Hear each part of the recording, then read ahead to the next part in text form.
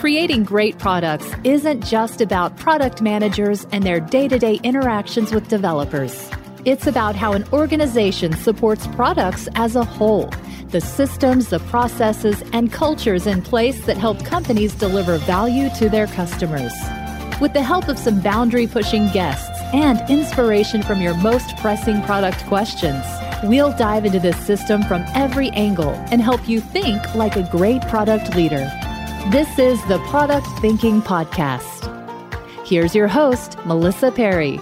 Hello, and welcome to another episode of the Product Thinking Podcast. Today, we're going on a wonderful journey back to the origination of the term growth hacker from someone who helped coin the term. We're joined by Hiten Shah, who is the co-founder and CEO of Nira. Since 2002, Hiten has co-founded 4 SaaS businesses, and 2 were very early in the product analytics space, and I actually used them in my early product management jobs. They were Crazy Egg and Kiss Metrics, for those of you who were in product management back then.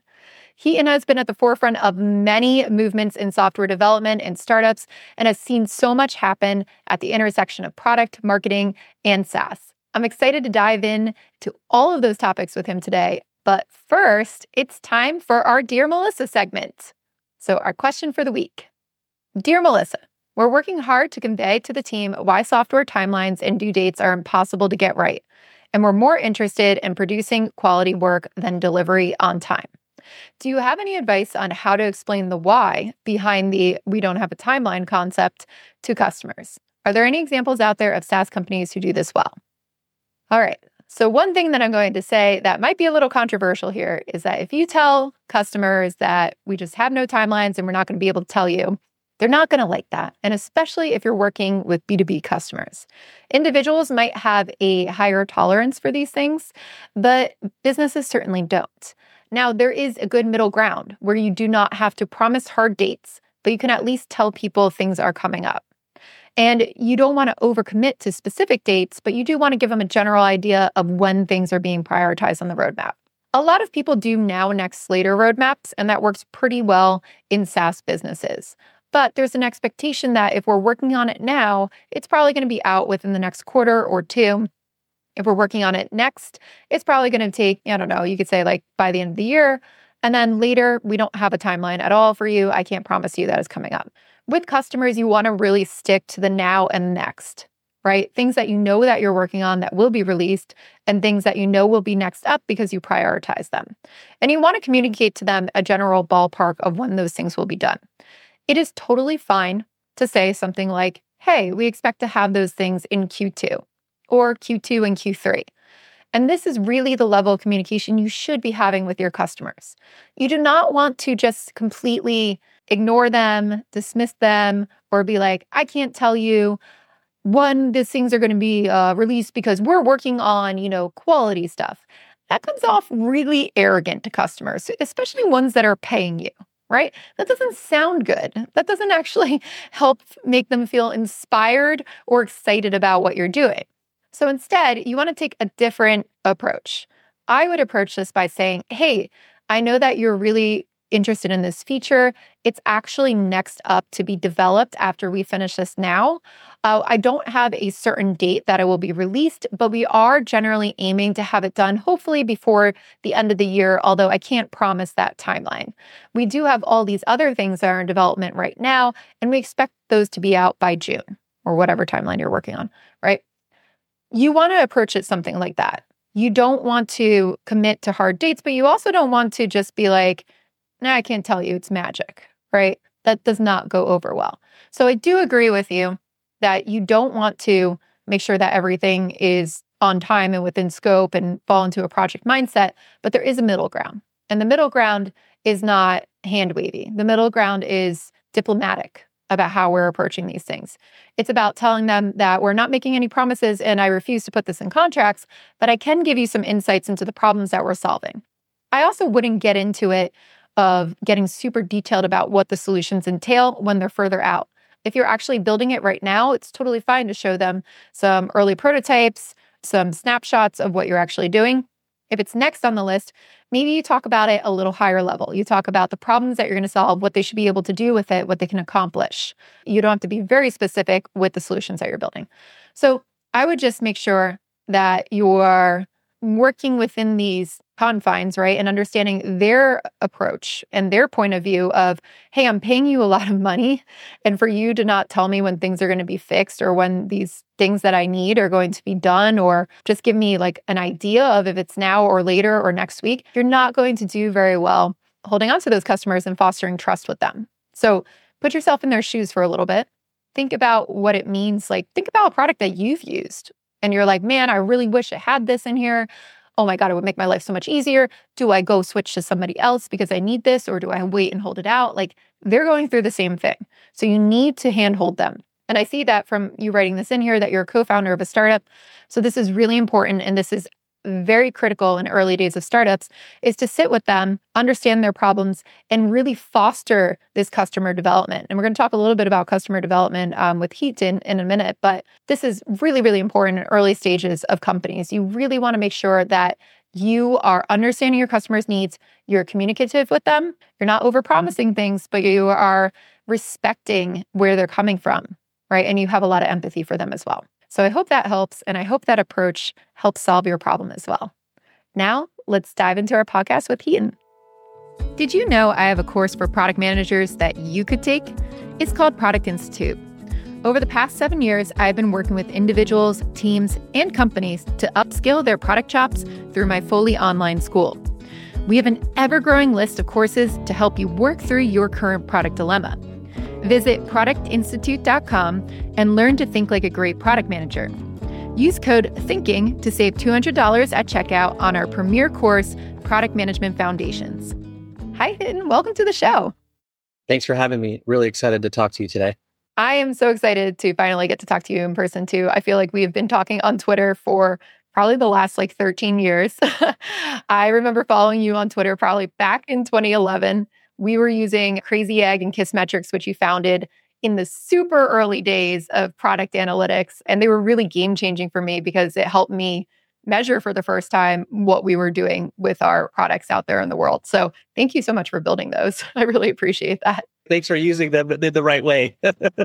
So you've seen a lot of different topics and a lot of different evolution out there in the product management world, but also in the SaaS world in the early days. And one of the things that I think is really interesting is you actually coined the term growth hacking with Sean Ellis and with Patrick Blaskowitz. So back in 2010, can you tell us about that story? Like, how did growth hacking come about? Sean had been VP of marketing multiple times at SaaS companies, and he was noodling very seriously in his head about kind of what he does next, how he wants to think about marketing going forward. And he had this thesis that startup marketing is different than scaled marketing, let's just say. And he wanted to sort of put a stake in the ground around it. And so when he, myself, and Patrick met down in Southern California, we started talking more deeply about it and kind of, I think, built a core thesis around what to call it and why we would call it that. And so the idea was that you need a growth hacker, not a marketer early on. And what is the difference? So typically a marketer will come in with a budget. I think that was the biggest difference, to be honest and direct about it, while a growth hacker doesn't care about budget. They're trying to figure out how to produce growth.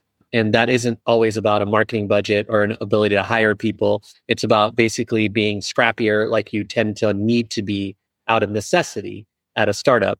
And basically, Sean came up with the trend and what was going on in the world. And I think all these sort of terms, if they don't hit on something that's going on in the world and there is a ton of tailwind on it, which means like you're getting pushed forward, whether you like it or not, they don't work. And work meaning they don't become as popular as growth hacking or lean startup have now become. Both of those had a lot of tailwind. So it was created at a time when we needed to understand how startups should be doing marketing. That's the short sort of TLDR. And then Sean Ellis had not just that, but he had a very strong thesis about when this person should come into the company too. And that's back to the product market fit surveying that he invented and that we helped popularize at Kissmetrics. We built some tooling that gave it away for free. And then now that's had a resurgence a few years ago when Rahul Vora at Superhuman decided to create the product market fit engine. sort of concept, which at the core was the surveying methodology. Pretty much all of it was a surveying methodology that Sean had come up with, but Rahul had operationalized it at Superhuman and kind of blogged about it and talked about it. So it had a little bit of a resurgence. So it's hard for me to talk about growth hacking in the traditional sense that I'm going to call traditional now because that's what it's turned into. So it's turned into hacks. Well, it was never thought of as hacks. And then I can't talk about this without mentioning Andrew Chen as well and growth team. So it started with this kernel of, hey, marketing is not the same at a startup. And then it has evolved into growth hacks, which it was never intended to initially, and also growth teams, which wasn't exactly what it was referring to. And then over the years, we've had lots of noise, is what I'll call it. And now we have this thing called growth marketing, which I have no clue what it really is, except that we call it growth marketing. And that's fine. Like, I understand how these things evolve. If you look at historical context, and forgive me, but I studied organizational behavior in college, so I think about this stuff in very weird ways.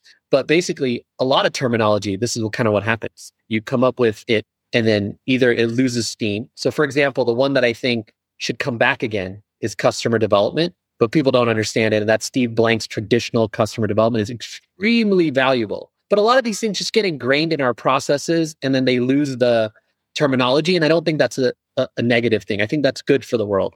So initially, it was really about startups need a different type of marketer. What do we call it? And what are they doing? And what they're doing is more equivalent to hacking the system or systems in order to get growth versus traditional budgeting, measurement, and spend. Because at that time, ad spend was still like probably the top channel and the top way people thought about marketing. So for people who are probably not super familiar with like what good growth hacking, right? In the sense that you guys thought about it as startup marketing is compared to what growth hacking is today, like what happened, right? And what are people doing as a practice that maybe it doesn't make it as valuable, or maybe it is valuable, but it's just not as intended? Like what do you see as the differences now? We went really quickly into a world where people wanted to know all the tricks that a growth hacker, or the tactics, I should say, that a growth hacker was using. And those turned into this terminology around growth hacks. And I think part of the issue is the word hack. Just like with lean startup, part of the issue is the word lean. It causes people to have misconceptions about what it really means. Because a hack is like a hack job, something janky, something that is incomplete or was just duct taped together. That was never the intention of what a growth hacker does when the terminology was sort of originated. But what it turned into is everyone wanted to know the trick to get users to convert at a higher rate, for just a very basic way to say it. And then it turned into all these things called growth hacks. I'm really happy that there aren't blog posts anymore about the 10 growth hacks to save your SaaS business or to grow your SaaS business or whatever, because I think people learned the hard way that that's not exactly the point. Oddly, though, there's folks that work in growth or marketing today that I still see, like I've given feedback to people that have written brilliant pieces of content. And if I get to see it before they publish it, and it has growth hacking as the title or in there, I tell them, hey, please don't use that. It's not going to resonate. The reason it's not going to resonate is everyone's tired of that, because the realization we all have now, there is no quick win. There is no silver bullet. There is no real hack that's just going to make it magically work. Part of the reason is something that in marketing, I think people tend to know pretty well, which is tactics get less effective over time as more people use them. So of course, the growth hack that worked 10 years ago is not going to be as worthy of even trying today, simply because it's either table stakes and you're already doing it. So there's nothing to try, you're already doing it, or it's just not as effective. And there's a lot of reasons for that. Usually it has to do with platforms that you're using changing, or more people using the tactics. So then users, customers, people, they tune it out, and and the response rates and the conversion rates go down from those tactics. I feel like a lot of those tactics got borderline shady early on too, right? I remember you'd sign up for a product and it immediately wanted to connect with like all your Gmail contacts or all your LinkedIn contacts, and then email them all on your behalf saying you were invited to this product. And a lot of people, I think some growth hackers like took that and ran with it, thinking like, oh, this is fine. This is just like how everybody does it. But it started to cross these lines of borderline unethical because people didn't know what they were agreeing to, and that some of this stuff was going out there. So I remember the days of when people were like, oh, growth hackers, like when it got to be too much for anybody to deal with. What I was going to say is I love that you mentioned that about the, let's just call them spammy tactics, just for lack of a better word, because what got lost was product thinking in that process. So you ended up having a lot of growth hackers being hired to apply tactics without any logic or awareness of whether those tactics make sense for the actual business and the product that the business is creating. And so I think the product mindset kind of got lost because honestly, some of those tactics would just work for a while. They would have less efficacy and efficiency.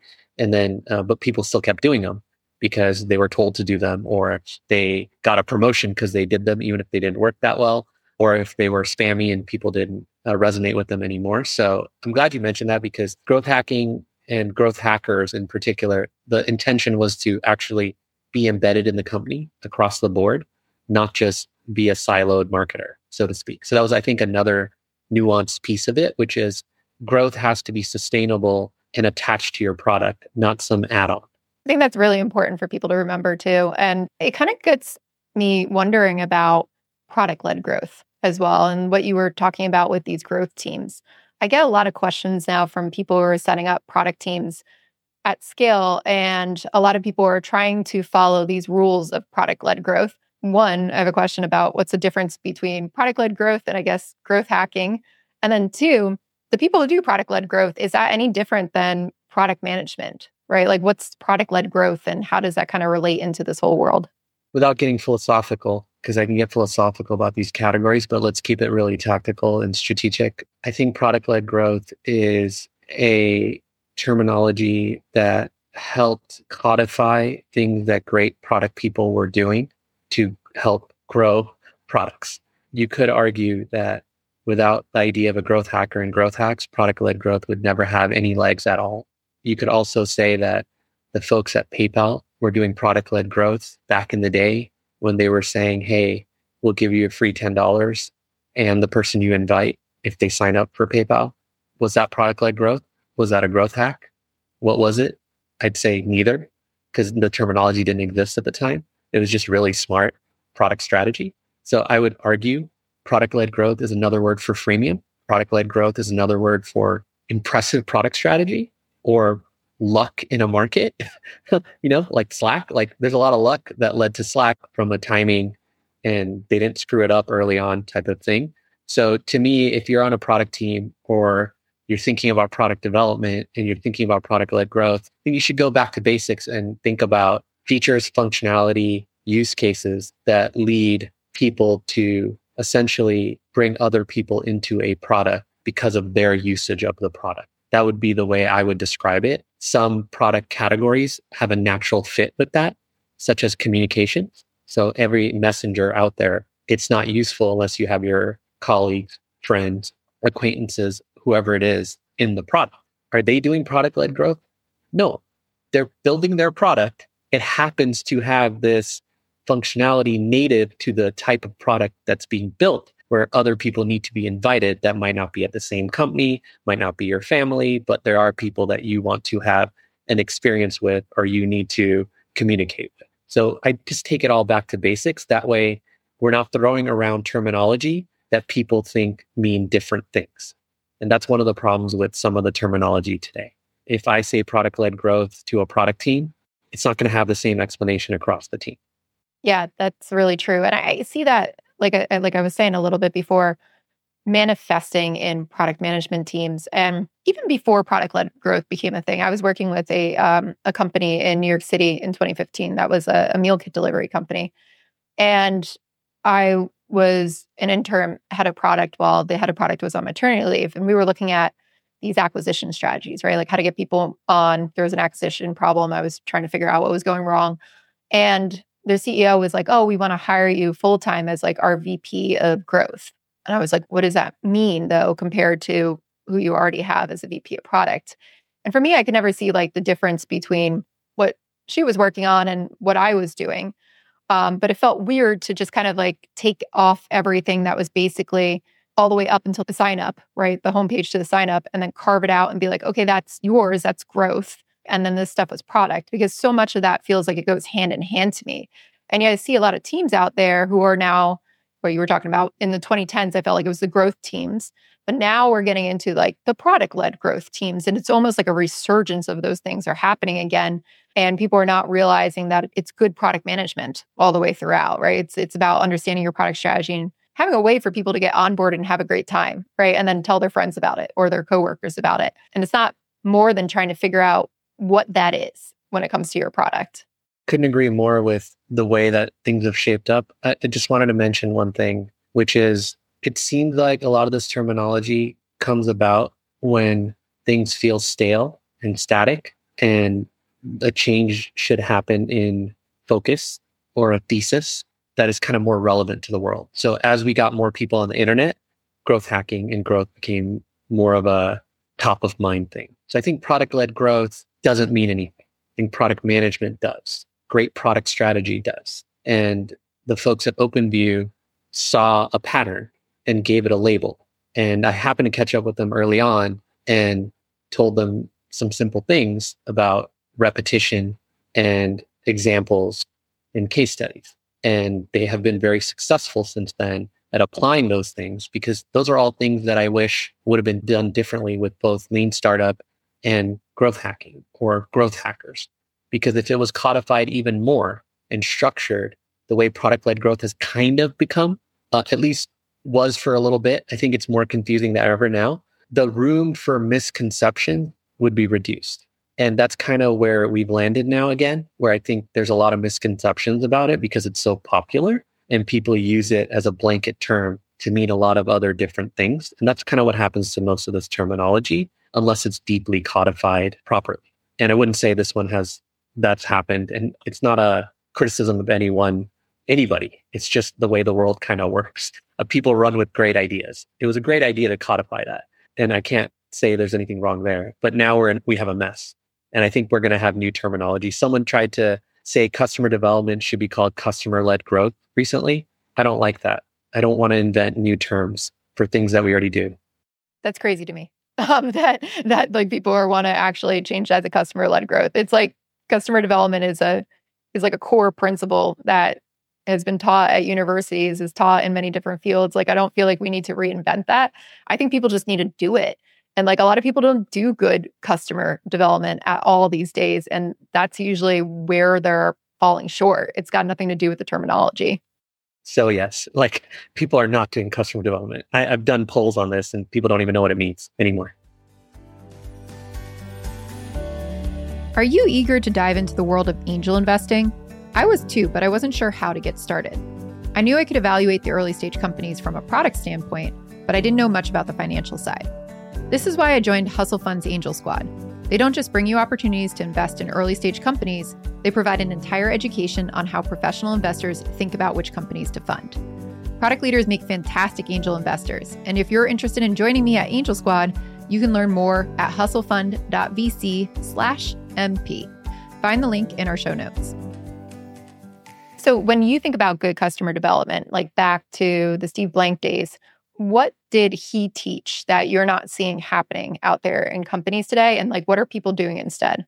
His original book was extremely tactical and it walked you step by step. So you could pick up the book, apply the principles, and it would just happen. Like it would happen, meaning like you'd learn really fast. Now I think information is just spread and diluted. And that's the bigger problem. And there was also thing that's important to remember is that it's like a pressure cooker. If there's no pressure, there's no incentive to do these things correctly or codify them or anything. When there's a lot of pressure, that's when lean startup came about. That's when customer development came about. Product-led growth's a little different because it was created by a VC firm. Nothing wrong with VC firms, but they have different incentives than a founder or an educator like Steve Blank, or a operator turned educator like Steve Blank, or an operator turned evangelist. Not that he's just this, but like Eric Ries or like Sean Ellis, they evangelize the concept. And I think that OpenView has done a great job of evangelizing this concept of product-led growth. But what's missing today is the tactical, operational side of that. And it's almost too late once the terminology gets way ahead of some of that stuff. And so I think today we're just missing a lot of instruction, to be frank. And I think that's across the board about any of these categories we want to talk about. Jobs to be done, customer development, growth, whatever, product-led growth, lean startup. Like, yes, the information's all out there, but nobody knows where to find it. In fact, I'm educating people that I help out in one way or another, or that I talk to and sending them stuff. And also there's new frameworks I'm into that I really buy into. And the reason they work, to your question, circling back again to that same answer, they educate people. You need to educate, and you need to give frameworks and ways of thinking about it. And Steve Blank did an incredible job of that because he's an educator. He's an instructor. He's a professor. He's a teacher now, right? And so that was his job. And same with Eric Ries, and to a great extent, not as structured, same with Sean Ellis, because he gave you the, hey, don't go hire someone to do growth if you don't have product market fit. By the way, here's a survey you can send out to understand if you have product market fit or not. So it's kind of like providing more of the solutioning in a cookie cutter way, but proper way, and then educating. Did you know I have a course for product managers that you could take? It's called Product Institute. Over the past 7 years, I've been working with individuals, teams, and companies to upskill their product chops through my fully online school. We have an ever-growing list of courses to help you work through your current product dilemma. Visit productinstitute.com and learn to think like a great product manager. Use code THINKING to save $200 at checkout on our premier course, Product Management Foundations. People about solutioning. Like, so many things about lean startup are still extremely relevant, even if you don't believe in the thesis, which, again, hard to argue with the thesis if you really understand it, because it's not about spending less money. That's the problem with some of this stuff. So it's just more of an instructional mindset, and more of a professor, teacher, education-oriented approach would help these things not turn into, or take longer to turn into something messy where there's misinformation everywhere. I totally agree with that. I feel like every time you turn around these days, somebody's got like a new canvas or a new like framework that they're teaching, or here's a list of tactics that you can go do, but it's never really tied back to, okay, so this is when you would do it. Here's the context. Here's where it doesn't work. This is how you could do it wrong. Here's like when you would use it. Here's when you wouldn't use it. All of those things are so highly nuanced around a lot of these topics. And I saw this with Lean Startup as well. So like I used to apply a lot of Lean Startup principles back to my job as a product manager. And I had a lot of people come in and ask me to teach them that. How do you do the experimentation? How do you do that? So I'd come to these larger companies and I would try to educate them about minimum viable products and experimentation and things like that. And they were getting such a bad rap early on, probably around like 2013, 2014, 15. People were just so against Lean Startup. And it was because they were basically applying some of those tactics that you see with the MVPs, putting a button to nowhere there and seeing if anybody clicks it without understanding why those things would not work in those contexts, and how like some of these experiments don't apply to B2B SaaS companies. Like I had one company that was a B2B platform for major institutions, and they literally put like a button to nowhere somewhere on their page to see if people would click on it. And their customers who are already in their product are clicking on this thing and there's no feedback loop. They just think it's broken. So they're like, oh, your product's buggy. There's something wrong with it. And then they go, oh no, that was an experiment. Like customers never want to hear that you're running experiments on them. Like that's not a good way to do that. But then because people were doing this so poorly, Lean Startup became not a thing anymore, right? Like nobody wanted to do Lean Startup. People thought it was gross. They were like, that's going to kill our business. And it was just basically a bunch of people who were applying things blindly without any context behind why they were doing things. I mean, it's to the point where I work with people that, like me, learn directly from Sean or Eric and folks like that. And I still work with them at my companies. And we've come up with something new. Some of it might be a little controversial, but we don't use the term minimum viable product in our company. And part of the reason is I can't even explain to someone what it is because of all the misconceptions they already have of what they think it is. And that's especially true for engineers who tend to have to build these things. And so the way we think about it now, in order to help people understand it's not just a button, it's a button with intention, is this idea that we've come up with, and it's a framework we call step one. And the way we think about it now is that it's not about any of the way you think about building product from an MVP standpoint or even a prioritization standpoint, because I don't really believe in prioritization in the traditional sense. I really think about it as sequencing. So what we're trying to do when we do either a new product or a feature or some initiative that's like important enough to do this with, which is just about everything we do at this point, or a lot of what we do, I'd say 80, 90%, because, small improvements, they don't require MVP thinking as much because you're just literally like, you heard that from the customer, you better freaking fix it, kind of thing. So the concept we went after is, what is the thing that we need to build that's going to earn us the right to be able to build all the other things we think we might need to build? And the reason prioritization is annoying to me is because it doesn't account for sequencing. It might account for things like dependencies, like we need to technically build this before we can do this. Fine, that's totally cool. But that's more of an engineering technical side of it. I think the product side of it for me is like, we're always shipping product to earn the right to do more for the customer. So if you think about step one, so let's say we have, and I have a brilliant example of this that I just love sharing because it sort of dispels a lot of the myths and a lot of the objections to it. So let me share that if you'll bear with me for a second. But basically, I think this was back in 2016. Instagram wanted to compete with Pinterest, is what it seemed like. Pinterest was a pretty evolved product by then. They had boards and sharing of them and all these things. And then you thought about Instagram, you're like, yeah, it's obvious Instagram probably wants that because it's an image visual platform, but you don't think about Instagram in the same way you think about Pinterest, right? So instead of doing that, what they did, and this is the journey, what I would say that they did was what I would call step one thinking. Instead of building out every single feature they possibly could, they literally built one button that was added to every post that you saw that was a little bookmark button. I'm sure everyone's used it by now because what ended up happening is they just shipped that. You hit it, it said save to your bookmarks. It didn't even tell you where they were. They happened to be hidden in your profile. And then here's where it got really interesting. About 6 months later, they announced that they're adding save to collection. So, and I think it was collection at the time. But then what you could do is you hit the bookmark, it'll get saved, but then you could save it to a specific collection you name it. Still really slick experience, not Pinterest, but very Instagram-y. When they launched that add-on, you could tell they earned the right to build it. Here's why. They said that 47% of Instagrammers had used that bookmark button at least once. That was in their announcement post for the Save the Collection feature. That's a brilliant example because by that time, Instagram was already at scale. You could assume they could have thrown 20 engineers at building a Pinterest competitor, but they didn't. Why? They wanted to earn the right to build it, not assume that everyone's going to use it in the same way they use Pinterest. And even today, you don't have much evolution of that feature. Why? Whatever Instagram's goals were internally on metrics, it has already essentially solved the problems they were looking to solve when they launched it. But they also earned the right from a simple button and a hidden saving reviewing of it. Because honestly, when people save, they don't usually go check it out again.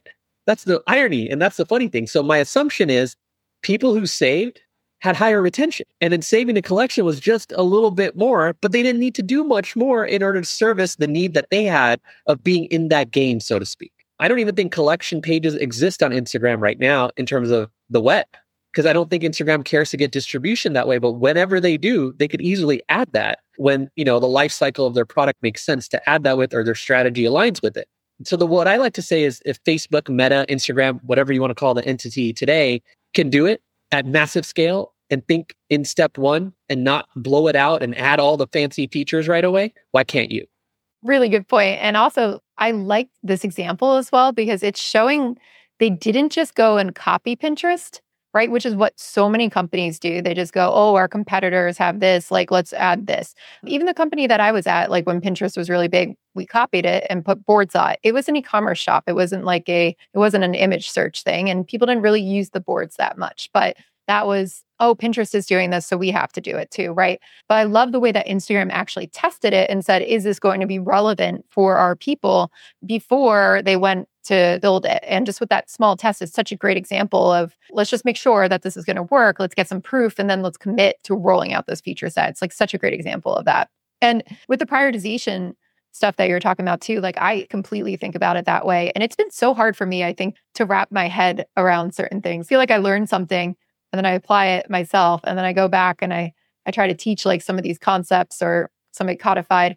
And then I go, that's not really how I do it. So why does this feel weird, right? Why does this feel weird to talk about it that way or to teach it that way? And for me, one of the biggest things that I came across that helped me really explain my sequence thinking and how to build these things up was kata, which is from Toyota Lean Kata. And that I always loved because it really starts from like understanding what you're trying to achieve and like where you're trying to go in the vision or what you're trying to prove, and then breaking it down into one small step to try it. In like product management, that could be what Instagram did. Let's just put a button there. And then if that works, we're going to roll out this. And if that works, then we're going to roll out that. And then we're going to work our way to our vision as we prove that that's actually the right vision. And if it's not, then we're going to pivot along the way because we're not building everything. We're building a little bit. And then we're always having feedback loops. And what I love about Kata as well is that it really promotes learning, which is what to me, like lean startup was really all about, right? And what MVPs was all about. It's about how do we learn if this is the right thing before we go full force? And in a lot of ways, I found that people were doing it or interpreting it or understanding what an MVP was inside a company. It turned into like, oh no, we just do that thing and then we move on. We're not actually learning. We're not actually incorporating those things. So like for me, that became like a huge pivot point in the way that I was thinking about stuff and teaching it too. It's incredible how the concepts are fairly simple, but the application, because there's all this terminology and different people think about it differently for whatever reason, where alignment ends up being the first problem to solve, which is like, why are we doing this? What is it we're doing? And you end up getting this in companies because people have ideas and they have lots of ideas, but it's not about the actual ideas. It's more about what's right for the business and what's right for the customers. And how do we start experimenting with it and testing it? I even am scared to use those two words for this because yes, it's an experiment to test, but people have all kinds of implications that they have about what tests and experiments are, right? So to me, it's more like, okay, how are people doing this stuff today?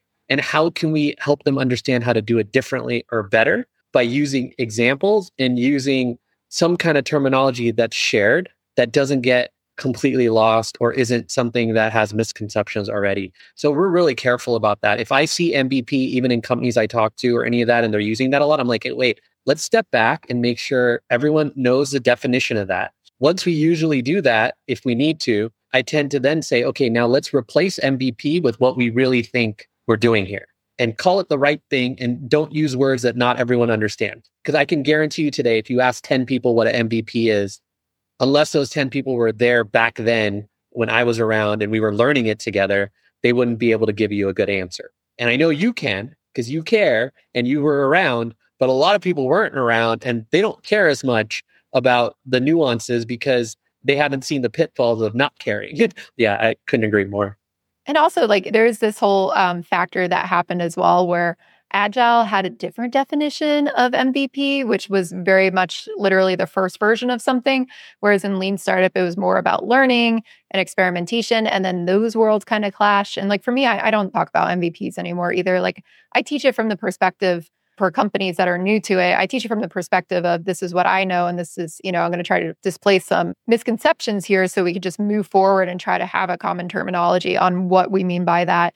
But really, if I'm like working with somebody and we get down to it, I'm not going to talk about that. I'm going to just talk about what are we shipping first to figure out like what we're doing next, right? What are we going to do to learn and see if we can actually solve a problem? One thing that I run into though a lot from product managers, and I'm curious what your thoughts are on this because you got into it a little bit, is there are people out there, I think, who understand this, who are working as product managers in teams, and they find that their leaders or the people around them are grasping onto these terms and misconstruing them, right? And are the ones who are like, no, you got to do it this way, or this is what it means. And they want to be able to go back to them and try to educate them, try to bring them along on this journey and frankly, just do their jobs. Like a lot of these people are just like, I just want to do my job, right? Like I want to be a good product manager. I want to go do my job. I don't want to get into this political nonsense about terms and stuff. What's your suggestion for people who are like battling this terminology war? Yeah, this is an oddball answer, but the answer I would say is I've learned a lot about this from sales. So a piece of this is objection handling. So if you ever need help, go read up on sales and how sales folks deal with objection. They're very effective at it. There's also a framework called the challenger sale, where you're challenging people's assumptions. So that one's interesting too. And you're challenging them because you have something unique to sell. But the tactical advice I would give on this level, if someone came to me with this situation, would be if you can have a conversation with that person who is saying that we need to do it this way and this is the terminology, then I would just have a conversation where I'm looking to understand even more what they're thinking and why. And that can go one of two ways. I think it's totally fine on the product person's side to have that convo. So I don't think that that's the issue. We can talk about, if it makes sense, more about that convo.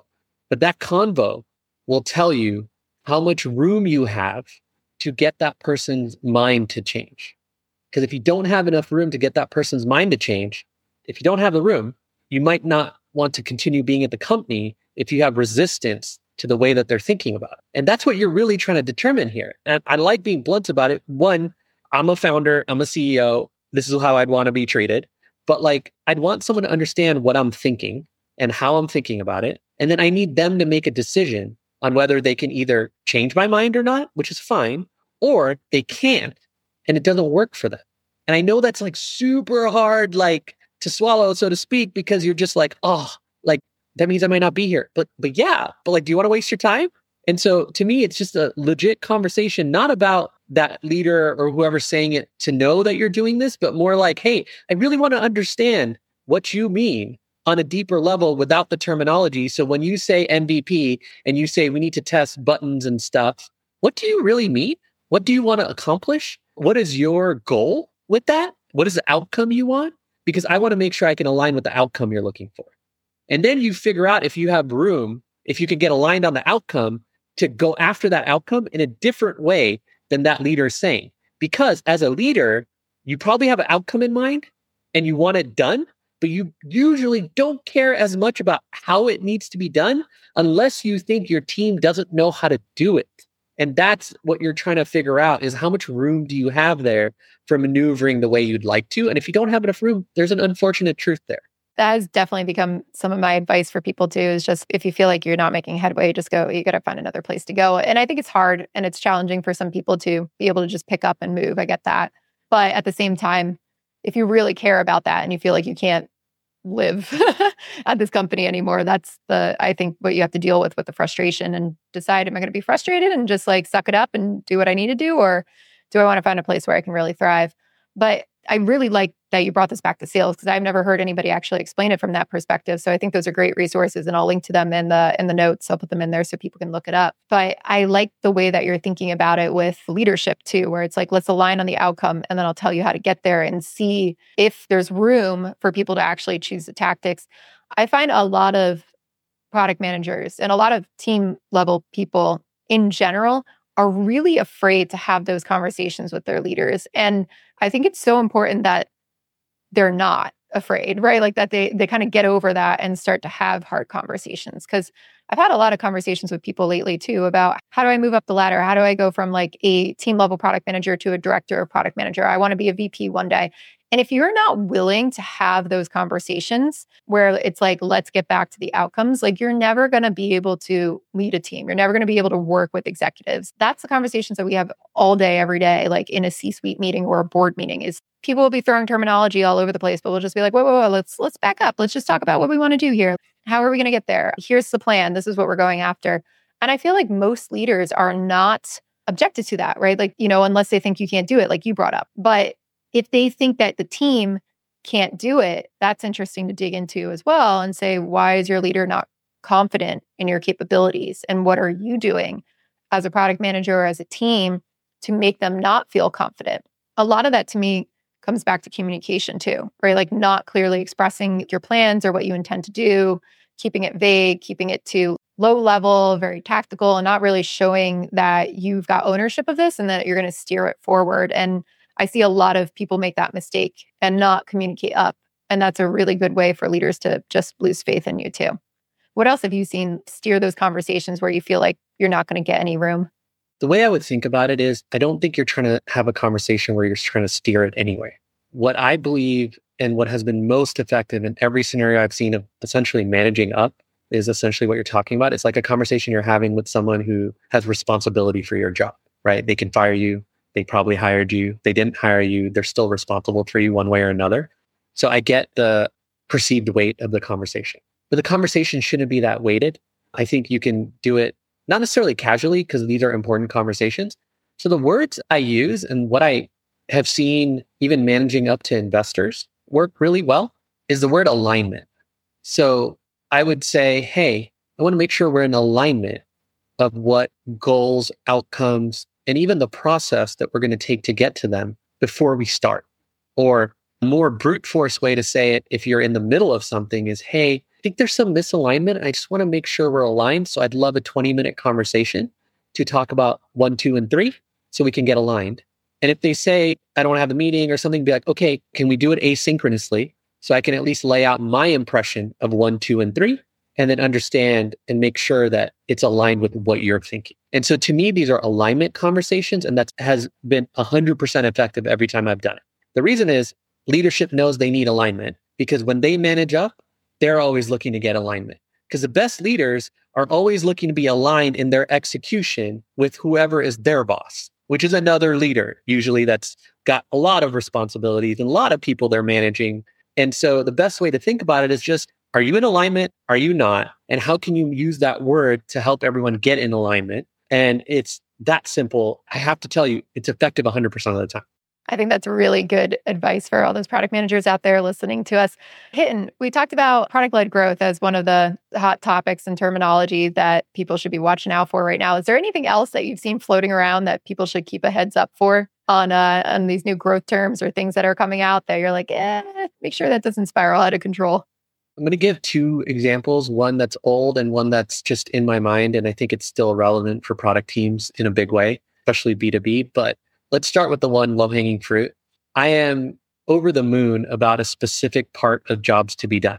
I'm not the biggest fan of calling things jobs. I think it's ineffective and it's very confusing. It's worse than MVP or any of the other terminology. The reason is when we think about a job, we don't think about a job that a customer is hiring our product to do. That's just not a natural way to think about the world, unfortunately. Much respect to everybody who worked on the framework because of what I'm about to say. There is a interviewing methodology called the switch method. It is highly effective and it's part of jobs to be done. And it helps you understand why people are switching to your product from other products or alternatives or whatever they were doing previously. And it also helps you understand why people are switching off of your product to other products or alternatives. If you haven't ever done that kind of interviewing, I would highly recommend you dig into it. It's called the switch method interview, and it's from Jobs to be Done, and it is indispensable. Like, it is highly effective at helping you understand the events that go on in a potential customer or a customer's journey that lead them to switching products. That's one. Number 2 is the sales methodology called winning by design. That's another one I'm over the moon for. And think of it this way, every single other sales framework that a product person would look at, they're either going to look at it and be like, oh, that's not relevant to me, or look at it and be like, oh, that's a little cringy, just to be honest about it. Or, oh, sales. Oh man, not another one of these. This one though is essentially perfect for product people because it's almost like customer development for sales is how I'd say it. And it's called Winning by Design. And there's tons of videos that the team over there has put out. To my point about frameworks and educating, I have never seen anyone, even Eric Ries, who had educated a lot more than any other person prior to this. But Jocko and his team at Winning by Design have educated the masses, so to speak, on this. And it's essentially a SaaS B2B sales framework that really focuses on, get this, diagnosing pain before prescribing solutions. Sounds very producty to me. And so a lot of the stuff in their whole framework and everything they do is just very impressive as to how they've taken kind of sales and turned it into a system and very systematic, very similar to customer development. Wow, those are really good resources. I have not heard of Winning by Design, but when you just described it, I was like, I think that's exactly what I would do in sales when I was consulting. And it worked very well. So I would encourage a lot of people to go look at this because I felt like I was in these calls for like 30 minutes and it was supposed to be a sales call, but I just listened to people complain about their product management. And I'd be like, what's wrong? Like, tell me what's broken, what's going on? And then they would go, down a whole list of things that wasn't working. And I'm like, okay, well, I don't think you need this thing that you thought you needed, but I do think you need these things over here. And that always worked. And I never had almost closed pretty much almost all the sales that I've ever done in a meeting like that. But I think that's so valuable for product managers to get their mindset around that when they think about interviewing and helping customers and even just like talking to people within an organization as well, trying to solve problems internally. So thank you so much for bringing those up. Hiten, it's been such a pleasure to have you on the podcast, and I'm so excited that you could be here. If people want to learn more about you and follow any of your writing or look you up on Twitter or LinkedIn, where can they go? Yeah, just follow me on LinkedIn or find me on Twitter. HNSHAH on Twitter. It's actually a cool story is that was my middle name is N. It's my father's name, Nitin. And he put HN Shah on his first car in the US as a license plate. So that's why it's my Twitter handle and my handle in a bunch of places. And then LinkedIn, it's just Hiten Shah, and you can find me pretty easily there as well. But that's where I share kind of most of my stuff, whether it's blog posts or other people's stuff or some of your stuff. Well, thank you so much. And for those of you listening to the Product Thinking Podcast, thank you for being here. If you enjoyed this episode, please like and subscribe. You can go to productthinkingpodcast.com to get all of the notes from Hiten's episode and all these links that he'd shared as well. And we will see you next Wednesday for another episode.